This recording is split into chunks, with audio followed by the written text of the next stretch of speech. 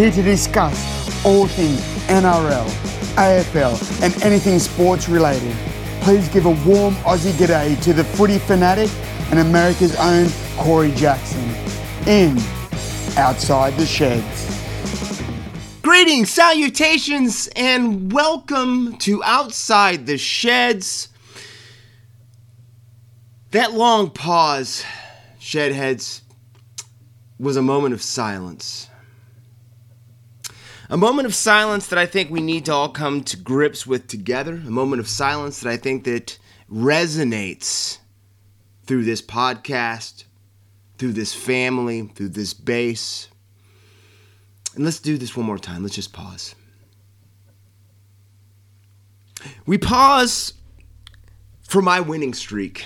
We pause for the pain that your Shedadamas is feeling after a week of just physical pain. Physical pain for going 2 for 8. I don't know. After what we experienced together, the highs of going 6 for 8 last week, the highs of us just making it rain in some people's terminology, we plummeted to bottom basement lows. And you know who I blame for this? I'd like to say I blame Peter V'landys, but I can't. Peter didn't suit up. I blame the underachieving... No, I don't. I blame just freakness. That's what I blame. I can't say exactly what happened.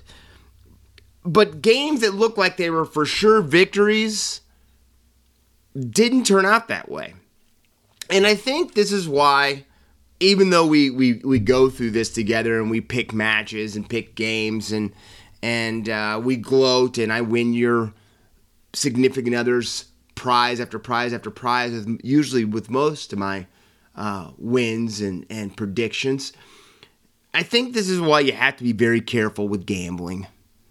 Because no matter how great one can think they are and pat themselves on the back, and we're not going to go back to last week too much, I think sometimes we have to just remember that we're not the ones taking the field. We're not the ones that are throwing a no-look pass or kicking a point after attempt to win or lose the game, Chad Townsend style. We're not the people that have any say in it. And so it is a game of chance. It is a game of thinking you know what's going on, and none of us really do. Because even though we want to feel like this is our team and we know what's going on, I think the title of this podcast really says it best. It's Outside the Sheds, meaning we're not really inside that locker room. We're outside of it, but we want to feel like we're in there, so we don't know what's really going on. We don't know what's really going on. But what I do know what's going on is let's go over these scores and get this out of the way so I can start to heal. So I can stop the bleeding. So I can actually start to get a little bit of a scab over this 7-inch incision that's been put on me. We started out Thursday night. The Storm held serve and did what I thought they were going to do. Another dominant performance. They beat the Broncos 40-12. I think we all saw that one coming. To me, the best match of the round, and this is when everything started to turn for me because I thought we'd gone in there and picked a good one. But Valentine Holmes has become Valentine Holmes again. So much so that, we'll talk about this in a little bit, but that he is now going to be the fullback for the Queensland Origin side. Which, I know he's always wanted to be, even though he's really excelled on the wing for the Maroons. He's going to be back, and he showed it again, kicking just a incredible field goal to win. But they beat the Warriors 29-28, which to me was easily the match of the round. And if you look at the two times these two teams have played, I don't know, is it because they were playing their old coach or old coaches were involved, or is it just a size matchup that is so close? But these Warriors-Cowboys matches have been really something fun, really something special to watch. And I enjoy them. It's too bad that was, I think, the last time they're playing this season. Then the Tigers Tiger's gonna Tiger. I guess this is the week they win. But I think I figured out something. Madge McGuire, West Tigers, I have the answer to how we make it to the finals. And I don't know how we're going to pull this off, but this is how we're going to do it. We're going to play the Dragons every week. That's right. We're going to try to play the Dragons and the Knights every week. And I think we can get in the finals. I think we can go on a big winning streak if we play those two teams, week in and week out. Maybe just flip-flop them every week. But for whatever reason, the Tigers just smashed the Dragons again, 34-18. And I guess that means they're going to lose this week to the Penrith Panthers. But that being said, it's a victory is a victory. Then the Panthers got me back on a winning track when they beat the Dogs 30-4. We kind of saw that one coming. But then I, again, fell back off because I thought for sure the Eels were going to rebound and take it to the Bunnies. But then I forgot, and I didn't really put into context how important Indigenous round is to so many of those Bunnies players. And those are the guys that stepped up, Dane Gagai, and just really, Latrell. They just know the importance of that round, and they put it to the Eels. And I don't think Dylan Brown can run back through the door fast enough to get the ship straight. But there's going to be some lasting repercussions from these last 2 weeks for the Eels, with players not actually playing, being sent down. You hope that there's not some panic that's going on there, but you've got to get results. And I don't think that Brad Arthur was expecting his team to drop 2 in a row, especially with the sense and the form that they were in going up into that point. Then the Roosters took it to the Raiders. The ship continues to sink for the Green Machine, and Robbo and his boys just find a way, week in and week out, no matter who goes down, no matter who's on suspension, and they just take care of business.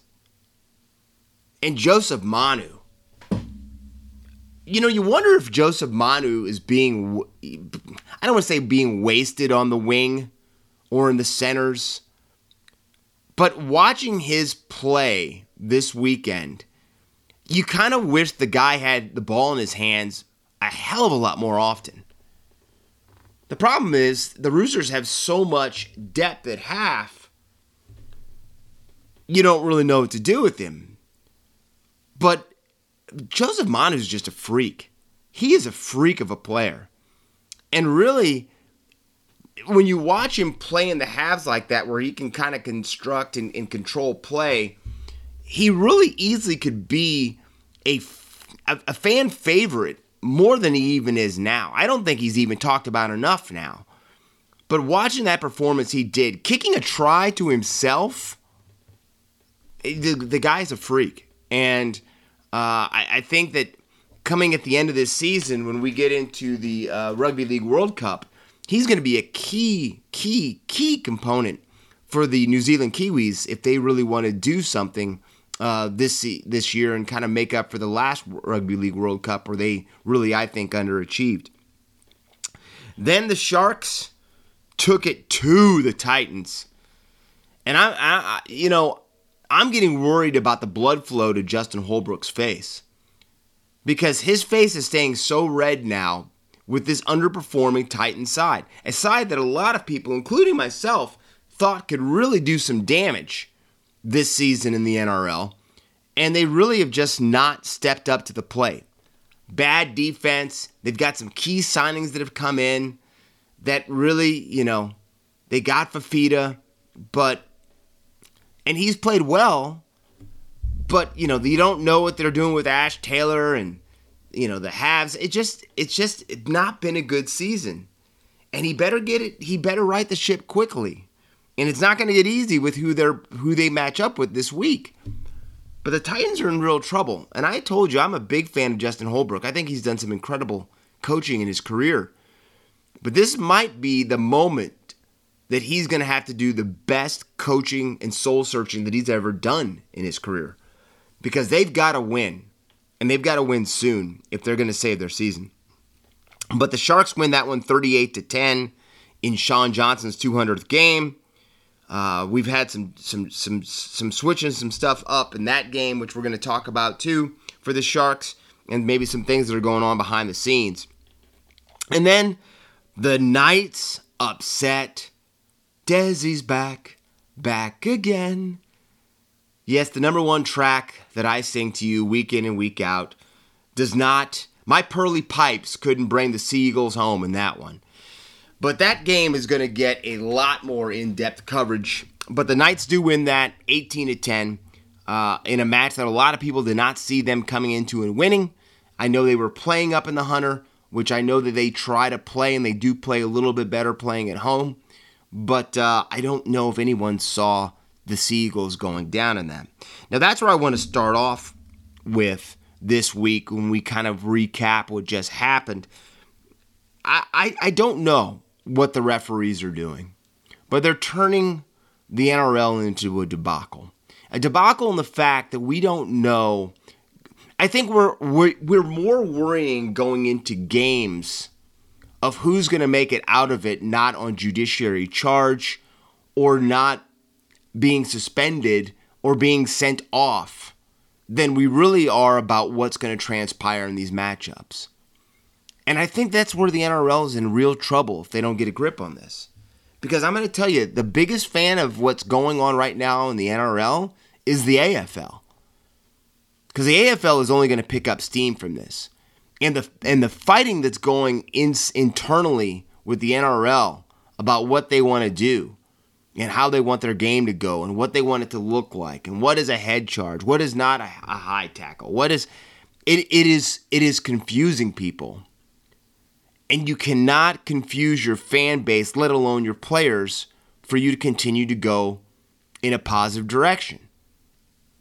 And the Marty Taupo, Daniel Safidi send-off debacle that happened, where Tupou gets sent off, but Daniel Safidi doesn't, and Daniel Safidi isn't even injured when Tupou tackles him, even though it was a sliding tackle where it hit him and it slid up into his head. And Safidi never even leaves the field for an HIA or anything and is laughing as Marty gets sent off the field. We're missing it. And we're missing it for our big players, our enforcers in this game, to do what they do best. No one wants to see, like I said, the swinging arms and the players trying to injure people. But just in basic tackles, things are going to happen. This is called tackling.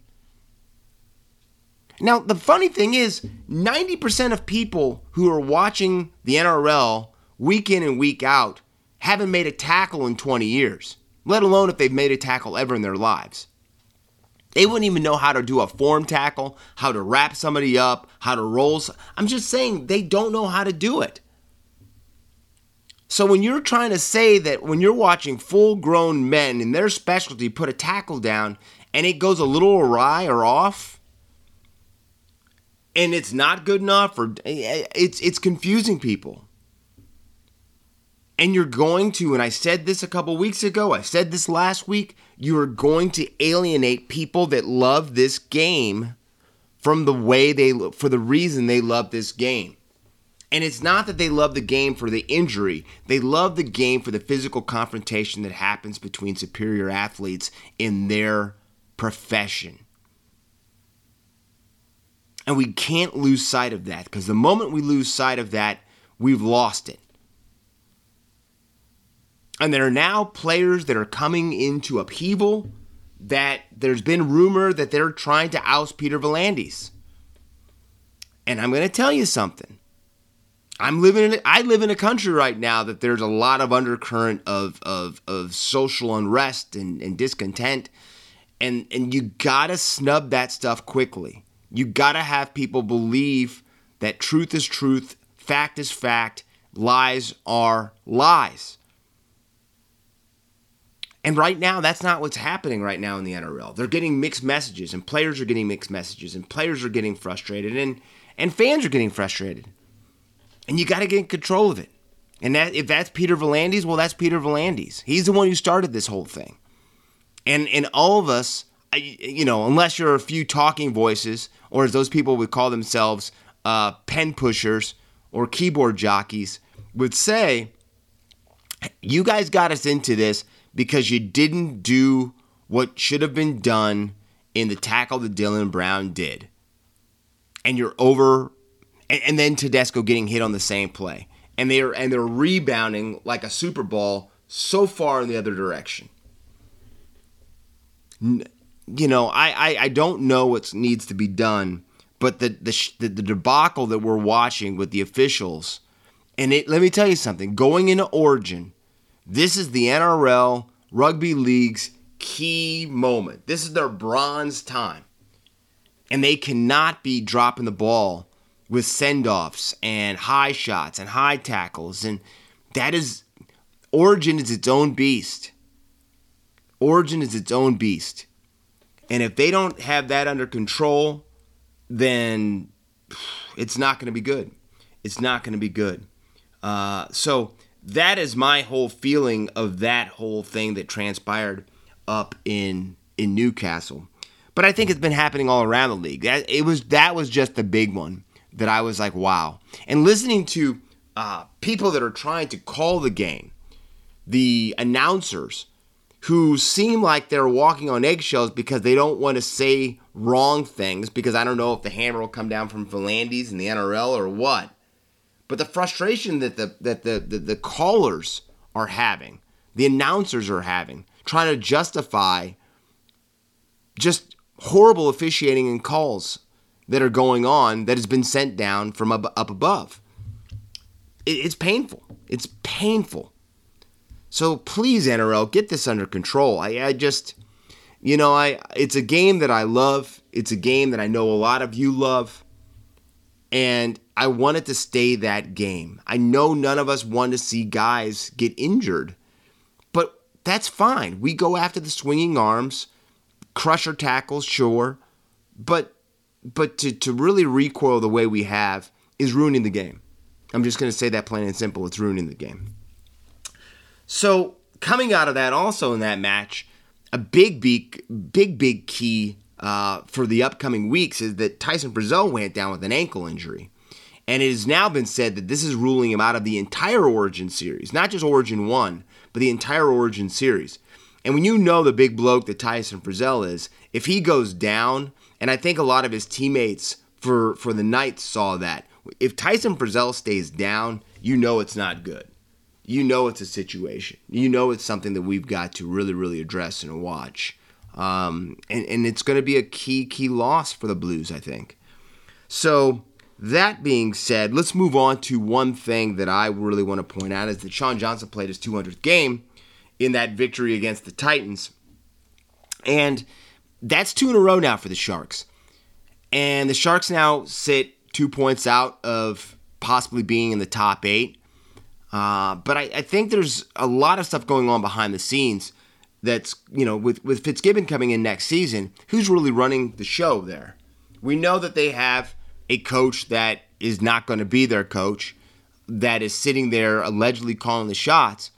But a lot of people have now heard rumblings that Fitzgibbon is controlling who he wants to see so he can make decisions on contracts. And I think we saw that this weekend, or last weekend, when we saw Sean Johnson and Matt Moylan in the 6 and 7, and that Chad Townsend was left off the field. Now, we know Chad Townsend is going to be up in Townsville next year. He's a Cowboy already. But I really find it really hard to see Chad Townsend not in that side.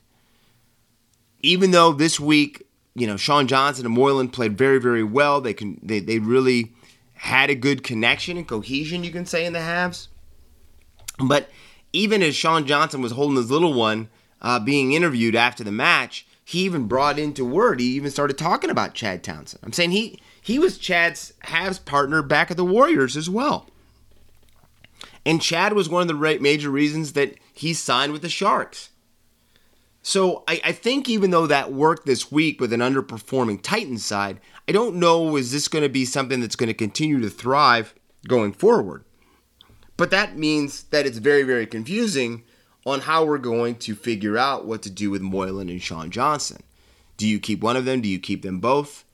What is the determining factor that is key? I think we know that Sean Johnson is an elite rugby league player and one of the best halves when he is firing on all cylinder. But some people will tell you that Sean Johnson hasn't fired on all cylinders for 2 to 3 seasons. So I'm a big fan of Sean Johnson. I'd love to see him continue. I'd love to see him continue with the Sharks. But he's going to have to step his game up. And if this last weekend was any indication, that's a good sign that he might be heading in the right direction. But we'll have to wait and see. Now, in the Roosters thumping of the sinking green machine, young gun Joseph Suaalii, the one that everyone's been talking about, the 17-year-old young gun that looks like a man amongst boys, even though he is a young man himself, or some people would say a boy, got his first try for the Chooks. But coming in out of this match, there's been a huge concern with the hip pointer or hip flexor that James Tedesco picked up. Now, Teddy took the needle, finished the game, and has been training in Origin camp so far this week. But you just worry about, that Teddy's getting ready to go into the hardest hitting part of his season, and that is Origin. And really, how does he recover? Even though I know that he's still practicing, he's still playing, and Brad Fittler probably isn't a better coach besides maybe Robbo that would oversee and to watch and to see how Teddy's performing, see how Teddy's playing, to see if there's anything that needs to be addressed or watched over or looked at to make sure that he is playing at his best. But I think going into Origin, what do we always say? After week 1, every single one of these guys is carrying some type of an injury or a niggle or a nick. But a hip is a big, big thing. And a hip is a lot of the flexibility, a lot of the movement, a lot of the quick twitch that Teddy needs to do playing fullback. So hopefully Tedesco heals up. But like I said, he's in good hands with Brad Fittler. Now, that would be our recap of the horrendous week that Jurshad Adames had to go through. But I'm done with that. I'm not talking about this anymore. It's the past. I know some of you have been in bad relationships that you won't even talk about. Your significant others, wives, husbands, current boyfriends, girlfriends, they have no idea how bad that last relationship was. How much of a jerk you might have been. But you know who's not going to tell them? You. It's the past. So that's what we'll say last week was. We're not talking about that again. We're going forward. We're off to bigger and better things. So let's start bigger and better things, talking about the week that's 40-20. Let's kick something now. Let's kick the touch. Now, let's start 40-20 because I like to always fill you guys in on things that we might have talked about the week before that really transpire and come into fruition. And one of those things is it came to fruition that Jake Clifford and Tommy Dearden, the switch is on. Jake Clifford is now a Knight. Tommy Dearden is now officially a Cowboy. How this affects the pairings going into the next week or two with these two players, I don't know. I think Origin has a lot to say in when we see these guys. I think Clifford's going to be in there quick. I think Dearden's probably going to be in there pretty quick. I think Clifford a lot quicker than Dearden, but I think, you have to remember, just 2 years ago, Tommy Dearden was highlighted as being the future great have in Brisbane. And now he's not even with the Broncos, he's with the Cowboys. So that is going to be very, very curious at best to watch. But it is official. Those two guys are with the clubs we pretty much said they were at last week on this show. Now, if you watch a lot of shows that deal with rugby league, NRL, let's just say rugby league, because State of Origin is the zenith, the top of the hill when it comes to rugby league. It is something everyone talks about. I don't care what country you are. If you follow the code that is rugby league, everyone knows state of origin. And normally state of origin is one match in New South Wales, one match in Queensland, and one match at a neutral ground.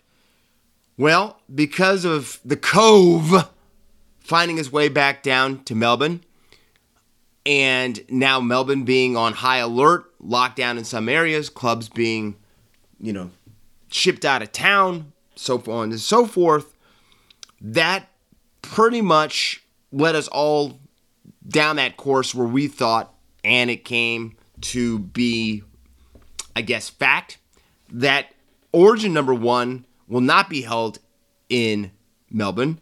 It will be held now up in Townsville. Now, this is key because that means now 2 of the 3 matches this season for Origin will be held in Queensland. And if you've watched State of Origin, the Queensland Maroons excel when they play on their home turf. They excel when they play in Maroon country. The Toads lift their game when they get to play in front of their people. And I think it's something beautiful to watch. I don't care if you're a Maroons fan. I don't care if you're a Blues fan. It is incredible to watch any team that can lift their game, their intensity, and just their mental, steel when they play in front of their fans. Because it always worries you when you hear teams say we play better on the road. And you're like, okay. And I understand that because the sheds, the bubble, the team has to look upon each other. It's us against the world. But a team that just is dominant at home, that just makes you go, man, I've got to go, 2 halves. I've got to go 4 quarters, whatever sport we're talking about, that just feels the weight of that home crowd. That is what Queensland brings to the Maroons. So, to get the trophy back to New South Wales has really taken a huge, huge bump now. Now, I think on paper, and which we're getting ready to go over right now, these Origin sides, I think on paper, the New South Wales team looks, to me, the best team. But now it's been evened out because 2 games are played in Queensland. And some people will say playing up in front of 25,000 people in Townsville is even more intimidating than playing at Suncorp Stadium. Even though Suncorp has that aura of being the home of the Maroons. Yes, I've been there. Haven't been to an Origin game, one of my bucket list things, and a bucket list thing to see a game up in Queensland and a game down in New South Wales. But I've been in front of that stadium. Not even there during game day, I felt an energy coming out of that place. Walking past the statues of some of the greats of the game. So, yeah, this is going to be a daunting task for the Blues to really go in to snatch back the trophy in this. But let's do this really quick. Let's go over some of the clubs for both the Blues and the Maroons. Let's start with the Maroons. They've earned it. They're the defending champions right now. They had Kalen Ponga at the 1, but he's been ruled out. That groin is not going to allow him to play Origin 1. So that means that Val Holmes is going back into the 1, which leaves a little bit of opening what they're going to do. But we've got Kalen Ponga, Valentine Holmes, Dane Gagai at the 3, Capewell at 4, Xavier Coates at 5. Munster is back in. Let me say that again. Cameron Munster has been cleared to play, and he will play and suit up for the Maroons in the 6. Daly Cherry Evans at 7. Christian Welch at 8. Reed Mahoney at 9. And now they're saying that Harry Grant has been cleared to start in the 9. And it looks like Harry Grant is going to be the 9 And that leaves Mahoney up in the air if where they're going to play him. Jairo, the man that set everything ablaze with the hit on Teddy last year at the 10. David Fafita at 11. Felice Kafusi at 12. And Tino Faya Asumalawi, I think I butchered it, but I tried it, at 13. Now, a lot of people think that this is where the match is going to be won, is the interchange. And Moeke Fadakai, oh my gosh, Joe Afanegawe and Jaden Sua are the interchanges, with AJ Brimson at 18, Cohen Hess at 19, and Kyle Felt at 20. Now, I think, to me, looking at this roster with the Maroons, there's a lot up in the air. And the big thing is Kalen Ponga. And it's a groin injury with Kalen Ponga right now. And that is Kalen Ponga's explosion. I'm saying his movement, is so key that I don't think we really know what that's going to spell for his long-term prognosis, especially for the Origin Series. Thank God for Valentine Holmes. And Valentine Holmes is really now, like I just said earlier when we were talking about the recap in 40-20, Valentine Holmes is probably getting closer than he has at any other time before to that stellar play that he did back with the Cronulla Sharks in 2016. He's nowhere close to that yet because he was elite then. But he's closer to that level than he's been in a very, very long time. And why would he not be after the Jets curse, the green blood that had to run through his veins for a while? But I think there's a lot of sliding parts that are not in full place right now, because we really don't know how healthy, let's be honest, that Munster truthfully is. We think that he is, but we don't know fully how healthy he is. So that's a question mark. And like I said, that sliding positioning of, what's going to happen with that fullback position, there to me is a lot. Harry Grant's back, but really truthfully, how healthy is Harry Grant? So the Maroons have a lot of questions, and I think the thing that's going to help them again is playing those 2 out of 3 at home, because as we go over the Blues side, you can see, to me, I think this is a stronger side. We've got Tedesco at the 1, Brian Tao at the 2, Latrell Mitchell at the 3, Tommy Turbo at 4, the Fox, Josh Adokar at 5. And here's where a lot of the talk before we name these sides of Jack Whiten or Jerome Luai at the 6. I told you I would go with Luai. Well, I'm happy Fittler took my phone call, because that's what Freddie picked. Freddie picked Jerome Luai at the 6 to pair with his Penrith Panthers partner, Nathan Cleary, at the 7. Daniel Safidi at 8. Damian Cook at 9. Travojevic at 10. That's Jake, not Tom. Cameron Murray at 11. Tarek Sims at 12. I'm so happy that Tarek got the call up. I think that of all these guys that we just talked about, Tarek Sims to me is the guy that really seems to be able to lift his level when he gets on the Origin stage. And he's going to have to be one of the hard mans of the club. And I think that he's going to embrace that role. And Isaiah Yao at the 13.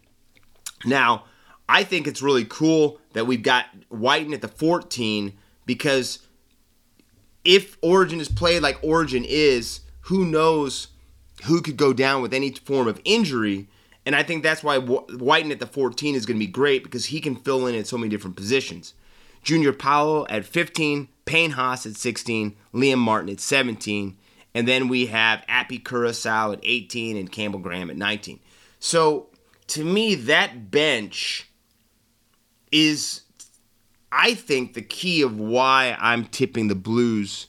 Even though they are playing 2 or 3 in Queensland, I'm tipping the Blues to win the series, 2-1. And again, let's be honest. We can try to tip as much as we want. Origin is about a war of attrition. And who comes through game 1 the most healthy, sets them up to be the favorite in game 2. So we'll have to see. I think we've got to keep an eye on that Tedesco hip and go from there. But I'm excited to see Brian Tao at 2. And I'm really, really excited to see how Jerome Luai plays, because I hear so much, and I say it's crap, but I hear so much talk about, if Luai's game transfers over to the Origin game. And I think Jerome Luai is going to be brilliant at the number 6. And a lot of people say he's not going to have the space to be Jerome Luai. Jerome Luai will create space. And I think you're going to see him excel at Origin. And I think that he's going to put a lot of people who are doubting him to rest, and rest very early. So that is the teams. That is the setup that we have.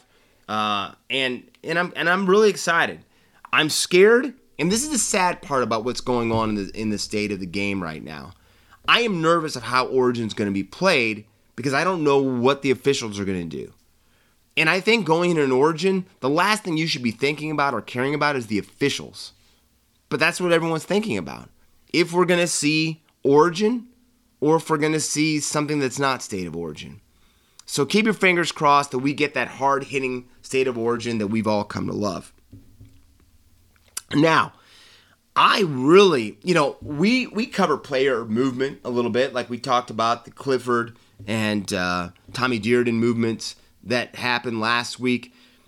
But this week has been insane with players re-signing, signing, and it all kicked off with the huge coup of the Cronulla Sharks poaching Nico Hines away from the Storm.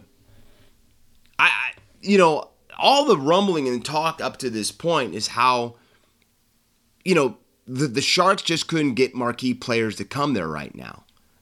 Not as bad as the West Tigers to an extent, but that they were having a problem having key big-time names come to the Shire and to put on the black and powder blue, whatever you want to call it.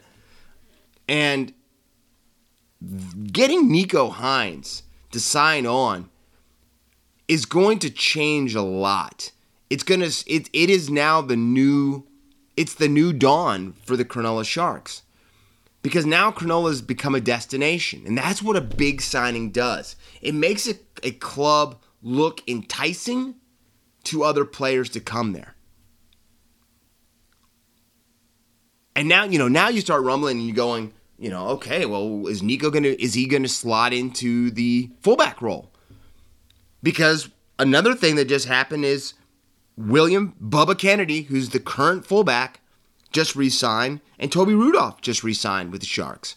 So already that domino effect is being felt, but we don't know now. Is it a battle with Nico Hines and Bubba for the fullback position? Or are you thinking about maybe moving Nico Hines into the halves? And if he moves into the halves, what does that do with the Sean Johnson? And I'm drawing a blank all of a sudden. Sean Johnson and Matt Moylan. You really don't know now what are they going to do. But here's the thing they'll always say. It's better to have a lot of pieces than having not enough pieces to help your, to drive your car, to drive your engine. So Nico Hines coming there is huge. And it makes you also look now at what's going on down in Melbourne. Because I think a lot of people thought that he was probably going to re-up with the Storm. Does that mean that Nico has some information about Bellyache not going to be there next year? Maybe Craig Bellamy has let people know that he is not going to be back next season. And Nico Hines that's who I want to play for. And then there's also the thing that people have been talking about for the last 2 seasons. The Brisbane Broncos have missed out again. Because a lot of people think Brisbane let this one fall right through their fingers. That they had Nico Hines. Nico Hines wanted to come there, and they dropped the ball. Now, none of us will ever know. We were not in those negotiating rooms. But I got to admit to you, I thought that Nico Hines was either going to stay with the Storm or he was going up to Brisbane. And to me, Cronulla wasn't even on the radar.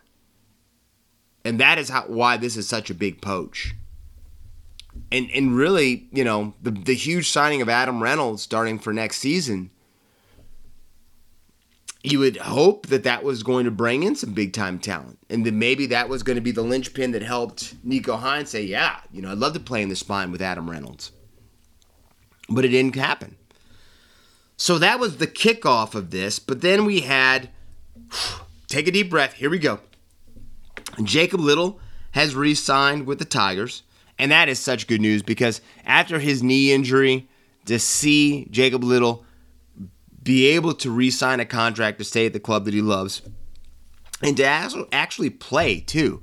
I think that's another thing that we got to keep in mind. Jacob Little has now been allowed to say that we trust you. You're part of our future going forward. So that's awesome. So he is re-signed. Oliver Gildart. Now here's something that's really key to look at for the Tigers. You got Jackson Hastings at Wigan, who's coming there next season. But now they've just poached Oliver Gildart, who is also with Wigan, and signed him on a 2-year deal. So getting some key components there with the West Tigers. And I've told you how big of a fan I am with Jackson Hastings. Like, I'm not even thinking twice. Jackson Hastings is my halfback from day one. Not even thinking twice about it. Not even thinking twice about it. You know, Jackson Hastings or Luke Brooks, you know, one of them was the man of steel. One of them's never really even almost been up for Daily M. So I think that's huge, Jackson Hastings coming there. But also to bring Oliver Gildart with him, that's huge. You know, Oliver Gildart's a good centerman. And so you wonder if that means one of the Luai brothers are on the outs or what's going on. But that's a big, big signing for the West Tigers. The Broncos have signed Branko Lee, so here comes maybe some of that pull, and given David Mead a 1-year extension. I am so happy about that. Because if you watch that Storm match from this last week when the Broncos took them on, David Mead, I'm going to just say this. David Mead is a badass. And I am so happy that he's found his way back into the NRL. For a couple seasons, he was one of the shining stars for the Catlins Dragons over in the Super League. And to see him back and flourishing and being one of the bright spots for a somewhat lackadaisical Brisbane Broncos season so far, but to be rewarded already. And for Kevy to say, you know what? I see what you've brought to this club, David Mead. Here's your money. Is awesome to see. So congratulations to David Mead. Then Mitchell Moses and Ryan Matterson have re-signed with the Eels. I think that was what kind of surprised me about that is I thought there would be a lot more fanfare for Mitchell Moses finally to sign that deal. Because, you know, there were rumblings that he was looking at, you know, the Brisbane Broncos were coming hard for him and la-da-la-da-la-da-la-da-la-da-la-da. But for them to finally get him to put pen to paper, I thought there would be a lot more fanfare about that. But he has signed, and Ryan Matterson, oh my gosh, I can't believe it though. Ryan Matterson, it seems like he's happy with the place. Well, that's fascinating. But he has said that he is re-signed, and he's going to be. Tigers fans, I know. I can't believe Ryan Matterson's being. Anyway, let's move on. But he's re-signed with the Eels. And then, like I told you about the Bubba Kennedy and Toby Rudolph re-signing, is huge for the Sharks.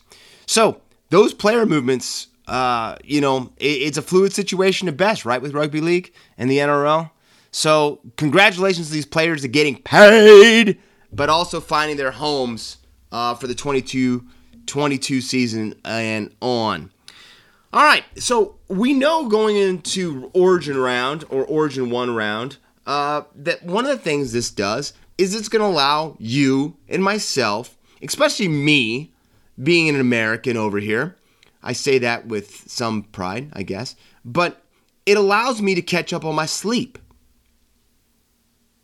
And the lovely lady that I spend my life with that brings me more joy and happiness than most things, she is going to get to see the better part of me because there are only 4 matches this week. 4 matches. And I was so thrown off that I was wondering, like, what's going on with the scheduling right now? But we only have 4 matches. So your Shed Adamas could easily get back in the win column where we need to be. So let's go over these really quick for round 13. Because, like I said, we've only got 4 matches. Thursday night, or as I should say, tonight, tomorrow morning, however you want to say it, the Broncos and the Dragons. I got the Broncos in this one, even though I know they're down there. I just think I'm going with Kevy. And I'm also starting to see a little bit of panic.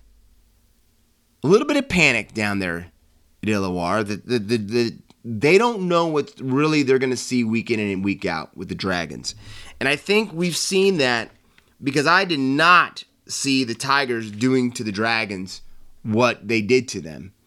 So this is really rally the wagons time because they're in trouble if they don't really respond here. So I've got the Broncos over the Dragons. Tomorrow night, we've got the Panthers at the Tigers. Now, there are 5 key players that are going origin side for Penrith. So to say that they're a tad bit, they've lost their entire halves combination. Now that means Matt Burton's going to slide into the halves. I don't even know who they're going to try to put in the other halves because truthfully, they can try to name people, but we know until that moment, that day, when the final announcement comes out, who's going to be there. But we're going to see Matt Burton in the halves for sure. But I still am going to go, even though they're playing at Leichhardt, but the Tigers have not done well at Leichhardt the last 3 seasons. So I've got the Panthers again. I remember you guys were supposed to let me know, do not bet against the Panthers again. And even though they're down 5, I'm still not betting against them. I think the Panthers win. Saturday, we've got the Storm at the Titans. I just told you that Justin Holbrook is week in and week out looking more like he puts face makeup on and rouge on his cheek starting a match instead of halfway through a match because he's so angry. And I think that rouge is only going to get darker because there's no way, to me, that the Storm lose to the Titans. So I've got the Storm in that one. And then Sunday, we've got the Eels at the Knights. I think for sure we're going to see Jake Clifford finally make his Knights appearance. The first time we're going to see him with the boys from the Hunter.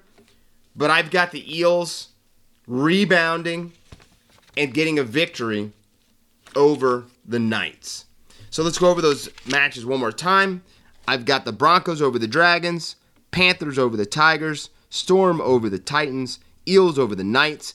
Now I know when you look at that on paper that I took every away side in this. And I know that's a little different, but guess what? No one says when you come outside the sheds that we're not going to be different at times. So I'm going out on a limb and I'm taking all the away sides for this one. Now let's go over to the other game. The game that is really starting to push the NRL because of the NRL's, how do I say this nicely? Their fluidity in their sheds with what's going on. But we got the match, to me, that we were all looking forward to. We had 1 against 2. We had the D's against the Dogs.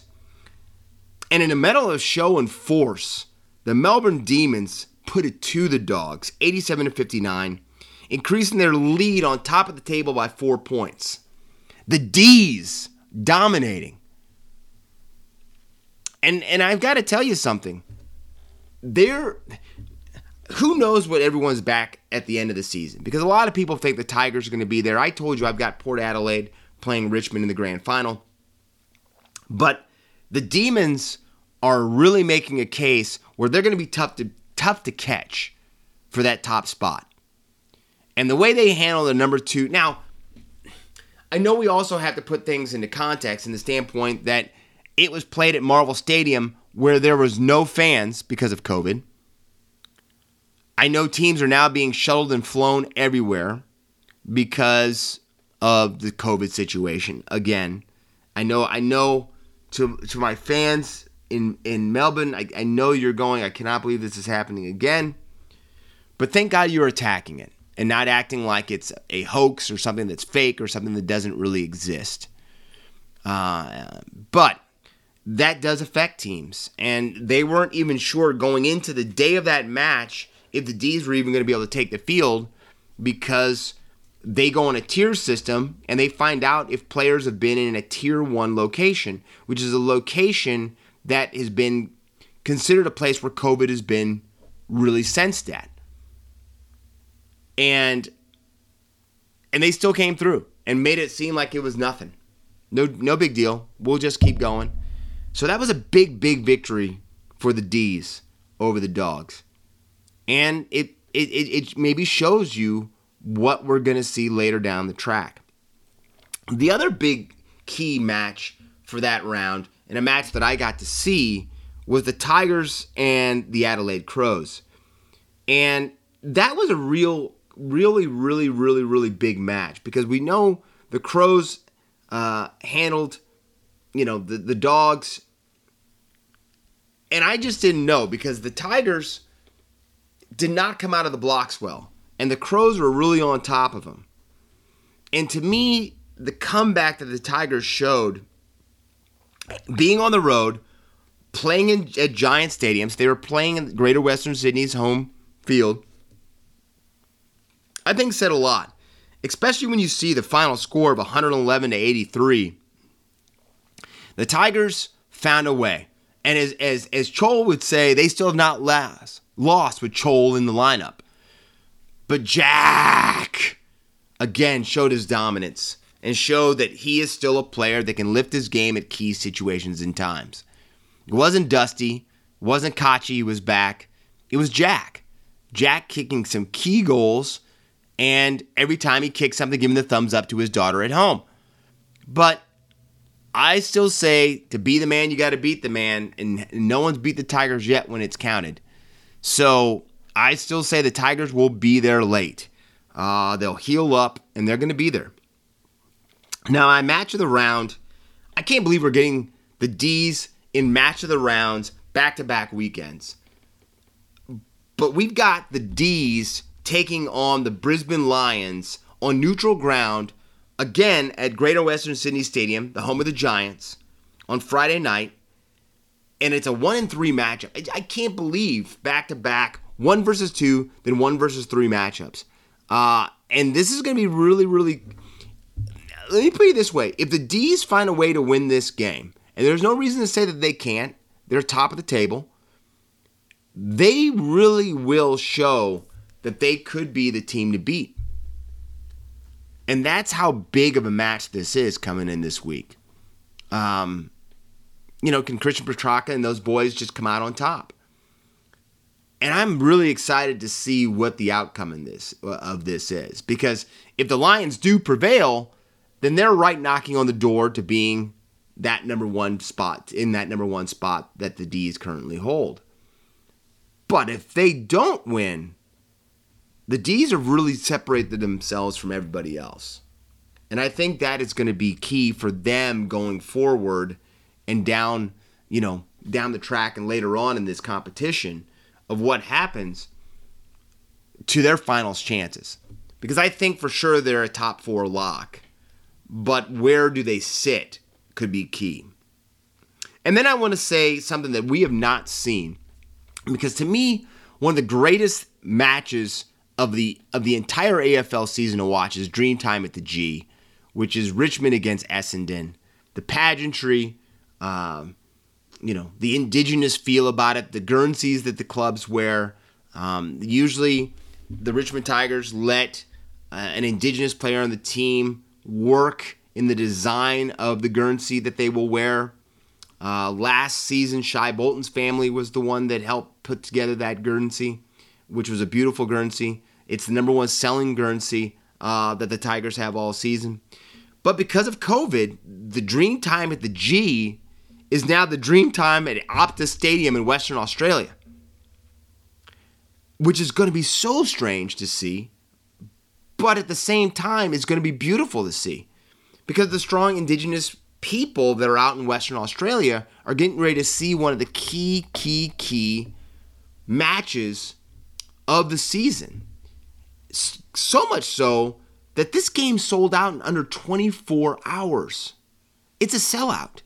And it's not even home teams. It is Essendon against Richmond in Western Australia, and it's sold out in 24 hours. So what a match that this is going to be. Essendon's playing some good football right now. Richmond is fighting to stay in that top 8, fighting to move up that top 8. So a great match to watch. And I think it's going to be something, I can't even really stress to you how special I think this match is going to be to see what they do to make these teams feel at home and to bring that Dreamtime feel from Melbourne up to Western Australia. And I think Western Australia will beyond live up to what their Indigenous people can bring to that. So definitely want to see. Try to find it if you can. I'm hoping they show it here in the States. Now let's go to the guns. And this was tough because there was a lot of guys that really pushed to get into the Outside the Sheds top 3 for the week. But I'm going to go with some Indigenous royalty to me. A guy that I think doesn't do a lot of talking, just does a lot of playing.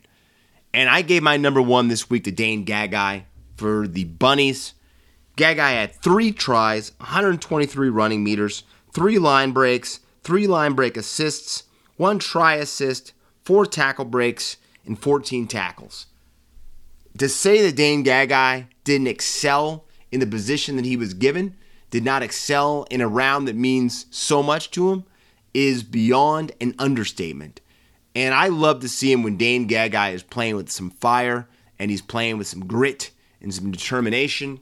And I think he got that this week. So congratulations being the number 1 gun for Dane Gagai. Number 2, the man that to me lit a fire to this week in movement in the NRL of teams and players and re-signings, Nico Hines, with his mastery that he led the Storm to their thumping of the Brisbane Broncos. Nico Hines had 1 try. He went 6 for 7 on conversions. So the boot was working well for him. 214 running meters, 3 line breaks, 2 line break assists, 2 try assists, 6 tackle breaks, 3 tackles, and 57 kicking meters. Again, Nico Hines, with Pappenhausen out, the Storm have not missed a beat and have continued to excel, which to me is really something cool to see. And I said this a couple weeks ago, Nico Hines is playing himself into a big contract, and guess what? Your Shedadamas at least got that pick right, because he did with that 3-year deal that he got with the Sharks. And then I have to tell you, even though the numbers aren't as big as these 2 gentlemen that I just talked about, my 1 and 2, Joseph Manu, I talked about him starting. Joseph Manu is my third gun of the week. JWH, Jared Waerea-Hargreaves is right there as well with his 250 plus running meters. But to me, Joseph Manu, just seeing his brilliance, kicking a try to yourself, freak. But 2 tries, 108 running meters, 1 line break assist, 1 try assist, 2 tackle breaks, 18 tackles, 44 kicking meters. What more do you need to say? He is just one of those elite guys that it's so great to see him in the Habs, just being able to just be a wizard with the ball and with his kicking. So those are the guns. The guns have been named. So let's go outside the bubble. And it's a very unique week for outside the bubble. Some unique things have happened and really transpired over the last 24 hours. Not going to start with those yet, but we're going to start off with the big game 1 that's happening in a matter of moments, really. And I'm going to be sitting in front of my TV and watching. And that is the game 1 of the Battle of Canada. The Winnipeg Jets and the Montreal Canadiens, Les Habitants, are playing. And I can't stress to you shed heads enough to try to find this match. I know some of you, if you're rugby league fans or AFL fans, might not know a lot about the Frozen Pond. I told you my love for hockey. I love hockey. But the match that you're going to see, this battle of goalies between Connor Hellebuyck and Carey Price, I think could be something magical that we're talking about 10, 15, 20 years from now. And that is how good of a goal I think the goal play will be in this series. I was wondering, with the Montreal Canadiens rest Carey Price after his Game 7 masterpiece that he had, knocking out the favored Toronto Maple Leafs, allowing a late goal, breaking up his shutout try. But Carey Price is going to play, they say, tonight. And I think that we are in for a 6 to 7 game war between these two teams. These two teams play strong in front of their netminders.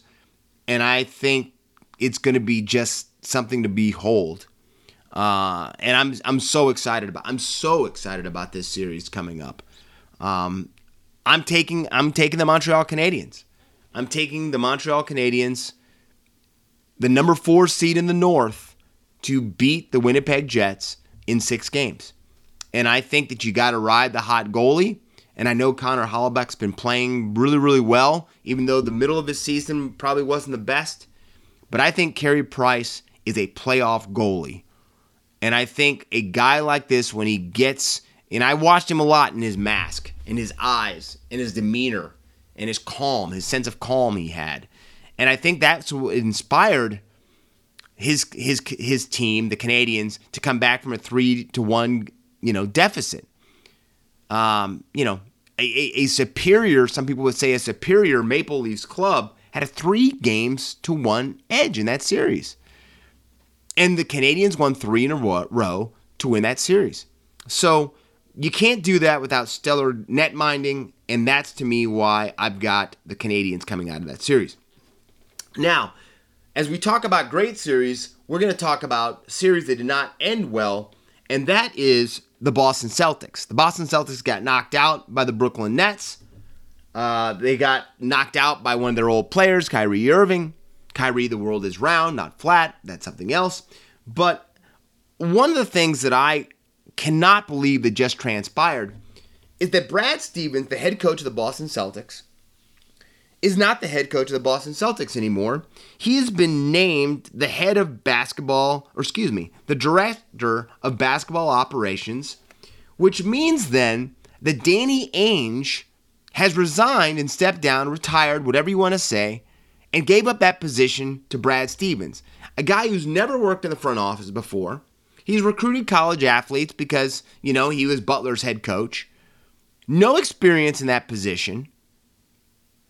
And he's now the director of basketball operations for the Boston Celtics. I'm kind of, I'm not a Celtics fan by any means, but I am very, very shocked at this move. I'm very shocked at the standpoint that they're going in this direction. And I really don't even know what to say. I don't know what to say.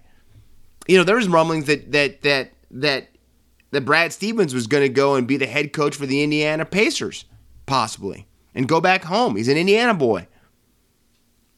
But now he's the director of basketball operations for the Celtics.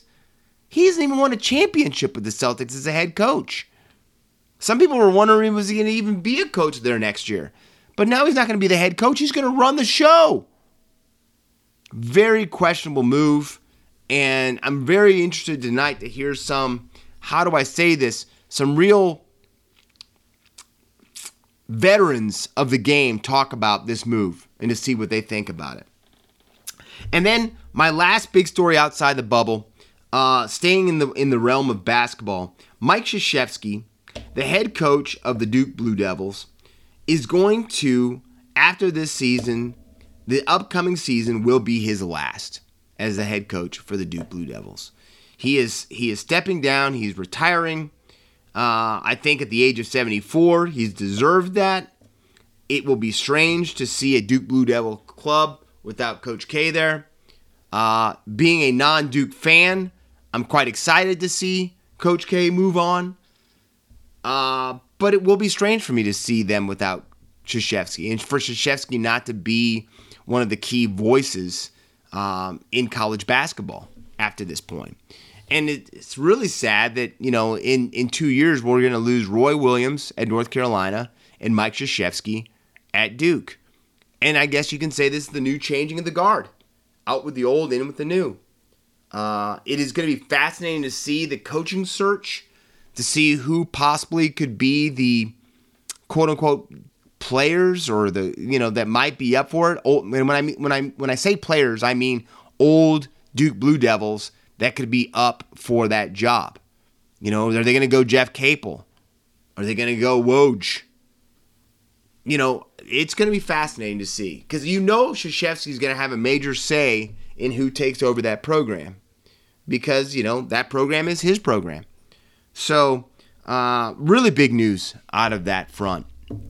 Well, Shedheads, I think that is going to do us leading into Origin 1 and this weekend of big games.